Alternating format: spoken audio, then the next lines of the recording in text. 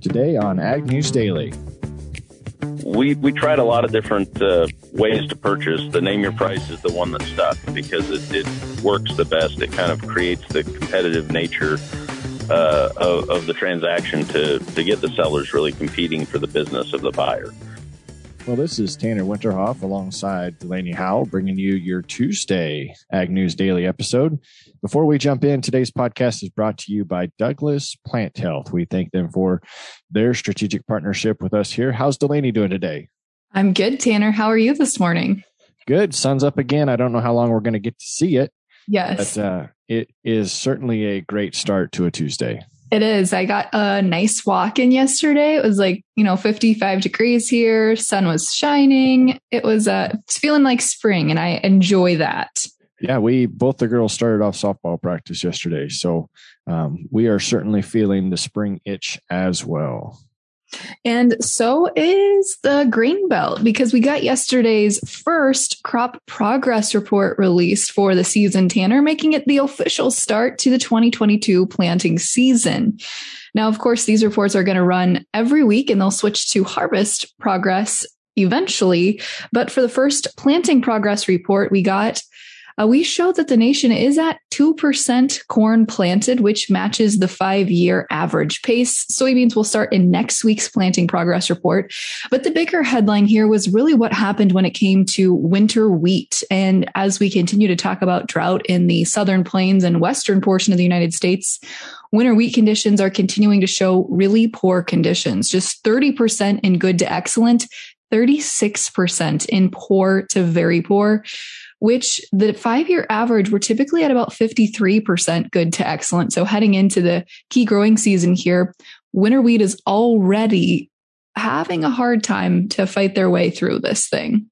Yeah, behind the 8 ball. It seems like all the odds are stacked against a bearish market in the wheat. Everything seems to be coming up in the favor of the bulls. It certainly does. And especially when you look at that going on in the wheat market, then in the corn and soybean market, last week, StoneX Brazil updated their production estimates for Brazil specifically, soybean production Brazil specifically, and they actually rose their production estimate to just over 122 million metric tons, up slightly from their 121 million metric tons from February and March. And this increase was really noted, Tanner, due to some key basically rainfall that they had received there in some key areas. And they've said that, these numbers coming out of Mato Grosso do Sul, Mato Grosso, Goiás are starting to be a little bit larger than what they expected. And so we could see USDA, I don't know, there's still commercial estimates and USDA estimates are still pretty different, but maybe the crop coming out of Brazil isn't quite as bad as what folks once thought. Yeah, that could be a good sign in the eyes of some and could be detrimental in the eyes of others. But it's hard to root against somebody to have a good crop because of our goodwill and good nature. But we might need that because yesterday, coming out of Chicago, was announced that the Chinese buyers bought another 1.08 million tons of U.S. corn. That's been their biggest purchase of U.S. grain since May of 2021. That was released by the U.S. government again on Monday, April 4th. This deal obviously comes from Ukraine's being the fourth world's largest exporter of corn, having all of their shipments snarled up by the Russian invasion. So China needed grain. They've set this up to have 676,000 tons of that to be delivered during the 21-22 marketing year. That ends at the end of August, and the rest of that contract to be delivered in 22-23. So that'll be a big shot in the arm here as the week begins for the corn market. Yeah, I'm glad you brought that piece of news up, Tanner, because I totally missed the 8 ball on it yesterday. And, as we were talking markets yesterday, we saw the fresh contract high put in the December corn contract yesterday. As Darren Newsom mentioned on the podcast, that's the first time we've surpassed the $7 mark since 2012. So it certainly bodes the question, are we on our way to some 2012 era prices? It's certainly setting up in very similar fashion. I always like to take quotes from former podcast guests that I've participated with. And it's a Mark Twain quote that says, "The history doesn't always repeat itself, but sometimes it rhymes." And this is starting to seem pretty close to a rhyming situation to that market we just discussed. Yes, it certainly is. I would agree with that analogy, Tanner. It's a good one there. But I am going to talk a little bit about here the price fixing allegation going on in the poultry industry. And this time we're not talking avian influenza. We're talking about those couple of different lawsuits filed against 5 different executives of chicken producing companies.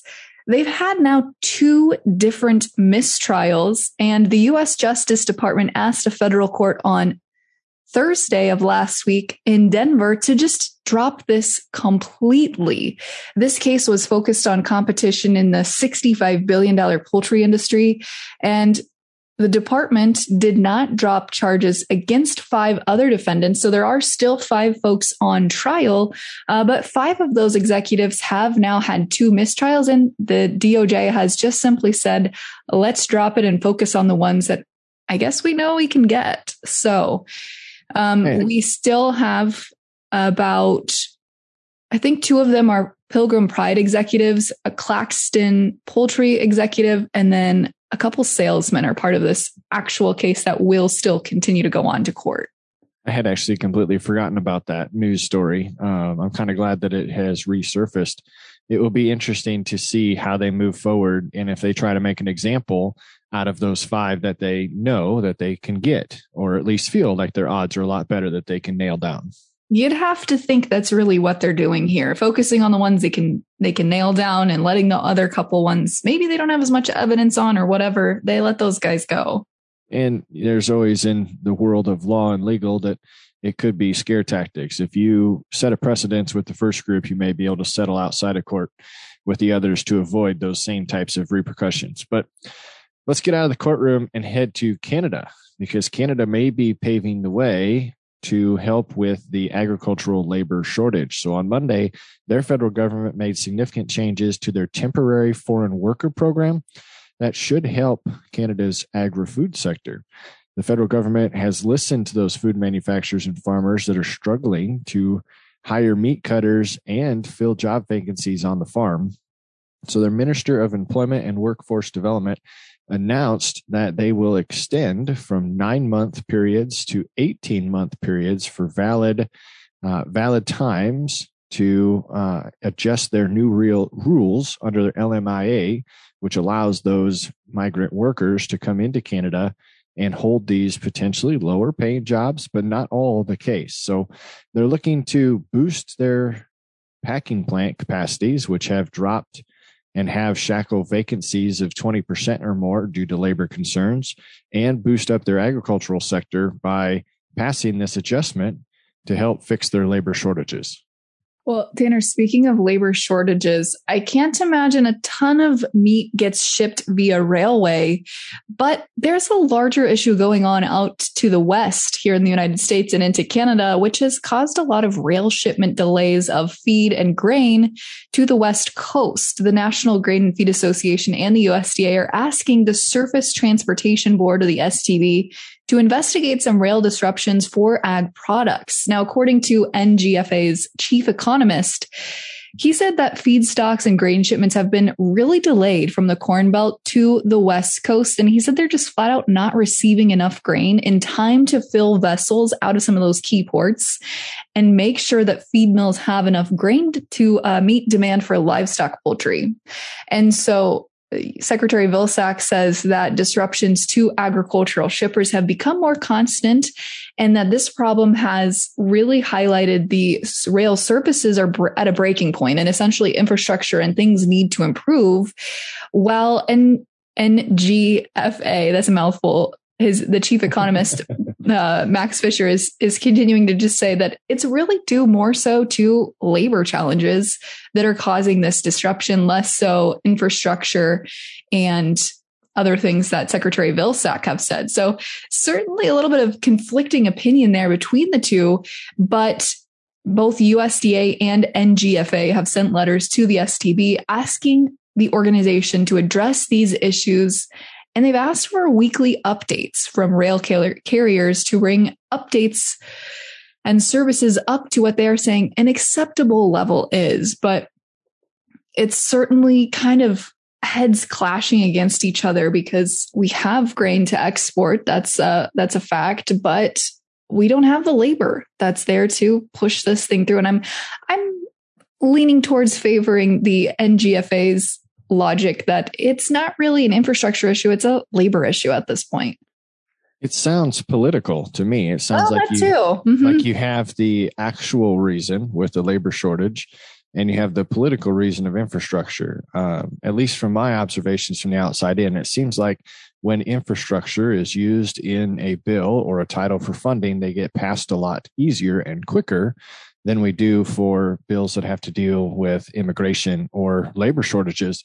So it might be a strategic play by Vilsack. By no means am I defending him to call it an infrastructure problem to potentially seek funding to help fix this, at least government funding. But either way, I agree, Delaney, if we want to participate in the world market, we need to make sure that the commodities that we have to export can get to our coasts. Tanner, that sounds a little sinister there. I don't know if sinister is the right way, but it's certainly just trying to draw attention to what might actually be facts and might actually just be politics. Yes, it certainly could be. I got a little light news here to share as my last article for the day. The American Farm Trust Fund, which I didn't know existed until finding this article, announced that over 200 farmers will be receiving grants of up to $5,000 through their Brighter Future Fund. Farmers can use these grants to help improve farm viability, enable farmers to access markets, transfer or permanently protect farmland, or adopt regenerative agricultural practices. So this is a fund that was started in 2020 by the Tillamook County Creamery Association, one of America's favorite farmer-owned co-ops. Understanding that farmers face hundreds to thousands of challenges on a daily basis, the BFF, which is the Brighter Future Fund, has given nearly $3.5 million in grants to more than 2,000 farmers across the nation through the pandemic, even after they had started right in the middle of COVID-19. They said that sometimes these funds are even used to help farmers of minority get access to fair and equal rights as far as farming and considerations are concerned, or to help farms work on their legacy planning to put together succession plans and to keep their farms safe from being taken over. So the Brighter Future Fund from the American Farmland Trust is something that I just came across this morning, Delaney. Yeah, I've never heard of that either, but I do like the Tillamook cheese and other products. Big fan. Absolutely. My wife is also, and she's super excited. It just got started selling in our local grocery store. Yes, it's so good. But Tanner, before we get to my last piece of news here, chatting about the markets, I wanted to remind folks that for many years, U.S. farmers in select markets have trusted SP1 as an integral part of their crops fertility program. Today, as fertilizer prices soar and supply chain challenges loom, DPH Biologicals is expanding access to this trusted biofertilizer, helping growers circumvent supply challenges while improving crop yield and profitability. With TerraTrove SP1 Classic, the complete biofertilizer, you can replace up to 50% of your starter fertilizer. Just visit dphbio.com. And Tanner, as we're chatting a little bit about the overnight markets here, yesterday we certainly saw quite a bit of strength. As I mentioned there, fresh contract highs in the December new crop contract. And heading into the opening session this morning, grains are looking like they're going to continue to hold on to some of that strength, really sparked higher here by that USDA announcement of metric 1.1 basically metric tons of corn to China. And that certainly is keeping the floor in this thing this morning. We're also just really watching futures markets in both corn, soybeans, and wheat up across the board. So could make for an interesting Tuesday here today. Hopefully we don't see a turnaround Tuesday and head back the other direction. But by all accounts this morning, it seems like we're going to be continuing to push this thing higher here this morning.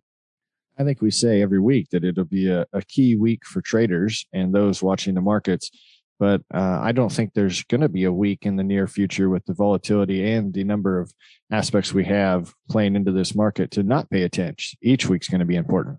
Yes, you're absolutely right. As we talked about kind of setting ourselves up here for a 2012 rhyme and repeat, it's going to be important to tune in and pay attention to what the markets are doing this week more than ever. But Tanner, that's enough chat about the markets. We got to kick it over to today's Tech Tuesday interview, talking about farm trade as we're looking at ways to get those key products, pesticides, fertilizers, etc. This company is certainly playing their hands in trying to connect buyers with sellers. So let's turn it over to our conversation with Farm Trade.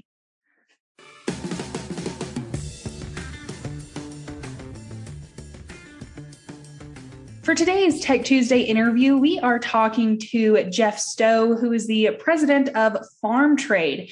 Jeff, thank you so much, first of all, for coming on and chatting with us for our Tech Tuesday episode this week. Well, thank you for having me. I appreciate you taking the time to learn about our business. So before we actually get started learning about Farm Trade and what you guys are doing, let's get to know you a little bit more. Tell us about your background. Well, I'm reside in North Carolina. Started with a company, and before I was in agriculture, I joined agriculture in the year 2000. A company called XS Ag, which was kind of the predecessor to Farm Trade, and I was in sales for that company. And eventually, my brother and I purchased the business from the parent company in 2013. So Jeff, thinking back to prior to 2013, what originally launched the business in the first place? Well, the founder was Fulton Breen. He worked for, at the time, it was Roan Palenque, which turned into, I believe, Bayer Crop Science at this point. But he was worked for Roan Palenque, in the 90s, and had the idea. Looking at the channel for agricultural chemicals, it's kind of not very open. It kind of closes some competition out, and it's has a kind of a strict. It was manufacturer to distributor to retailer, and he decided, well, let's change that a little bit and offer a place where people can buy and try to save money on chemicals and add competition to the industry. So one interesting thing that I definitely wanted to talk about with Farm Trade is that it's on a name your price kind of system. So why don't you take us through those steps and really how it works? Sure. The name your price, we tried a lot of different ways to purchase. The name your price is the one that stuck because it works the best. It kind of creates the competitive nature of the transaction to get the sellers really competing for the business of the buyer. So as a buyer, which could be a farmer or a retailer that's looking to purchase, lists a name your price offer to buy whatever product they need, say, whether it's glyphosate or glufosinate or any of the other popular chemicals. They choose a price that includes delivery to their door, and they're contracting in that they will buy this product at this price if somebody can match that price, which goes to all the sellers who are registered to sell on Farm Trade, and they can go on and either match the price or they can make a counter offer, and then it's up to the buyer if they want to accept. So I'm curious, with the selling and buying system, name your price system, is this really geared towards retailers? Is it geared towards farmers, or can anyone pretty much hop in and become a user of the system? For a buyer, anyone can buy with the proper licensing. There are some products that are restricted, which would require either an applicator license or a dealer license if they're a retailer. But as for selling, to sell the chemicals through our service, you'd need to have a pesticide dealer's license. So what exactly are you hearing from buyers about Farm Trade? I assume there has to be some kind of level of trust when it comes to, buying chemicals in this kind of manner. So is there any kind of feedback that you can provide for us? Yeah, I mean, our best feedback is referrals from our customers, people that we've worked with for, 10, even 20 years, that come back and continue to use us and then refer us to friends and neighbors to purchase with us. We have a system that protects both sides. So when a farmer or retailer comes in to buy, they order the product, pay up front, but that money is held in our escrow account. And we hold that until the product is delivered, and they've got a 2-day inspection period, and that's when we pay the seller. So there is some trust building, but then we have a system in place to facilitate a safe transaction for both parties. So can you explain to us a little bit more about that transition process? And basically, once you become a buyer or a seller, how do I go about actually making those transactions through the site? Okay, so as a buyer, you'd list a name your price, offer to buy, and if that price gets matched, you'll have chosen which payment option you'd like to use. Buyers could simply mail us a check.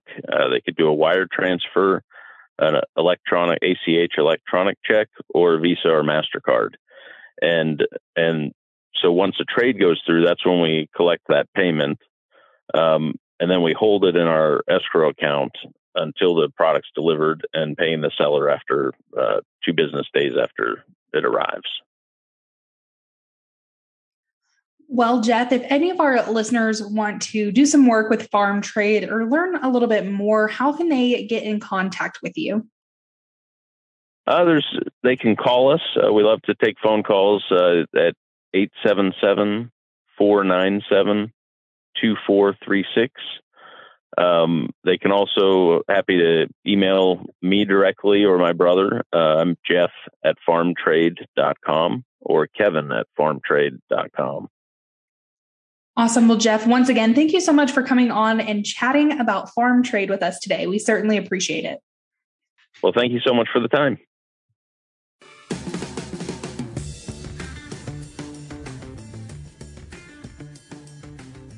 And again, a big thank you there to Jeff for coming on and chatting with us today. And I wanted to remind folks again, for many years, U.S. farmers in select markets have trusted SP1 as an integral part of their crop's fertility program.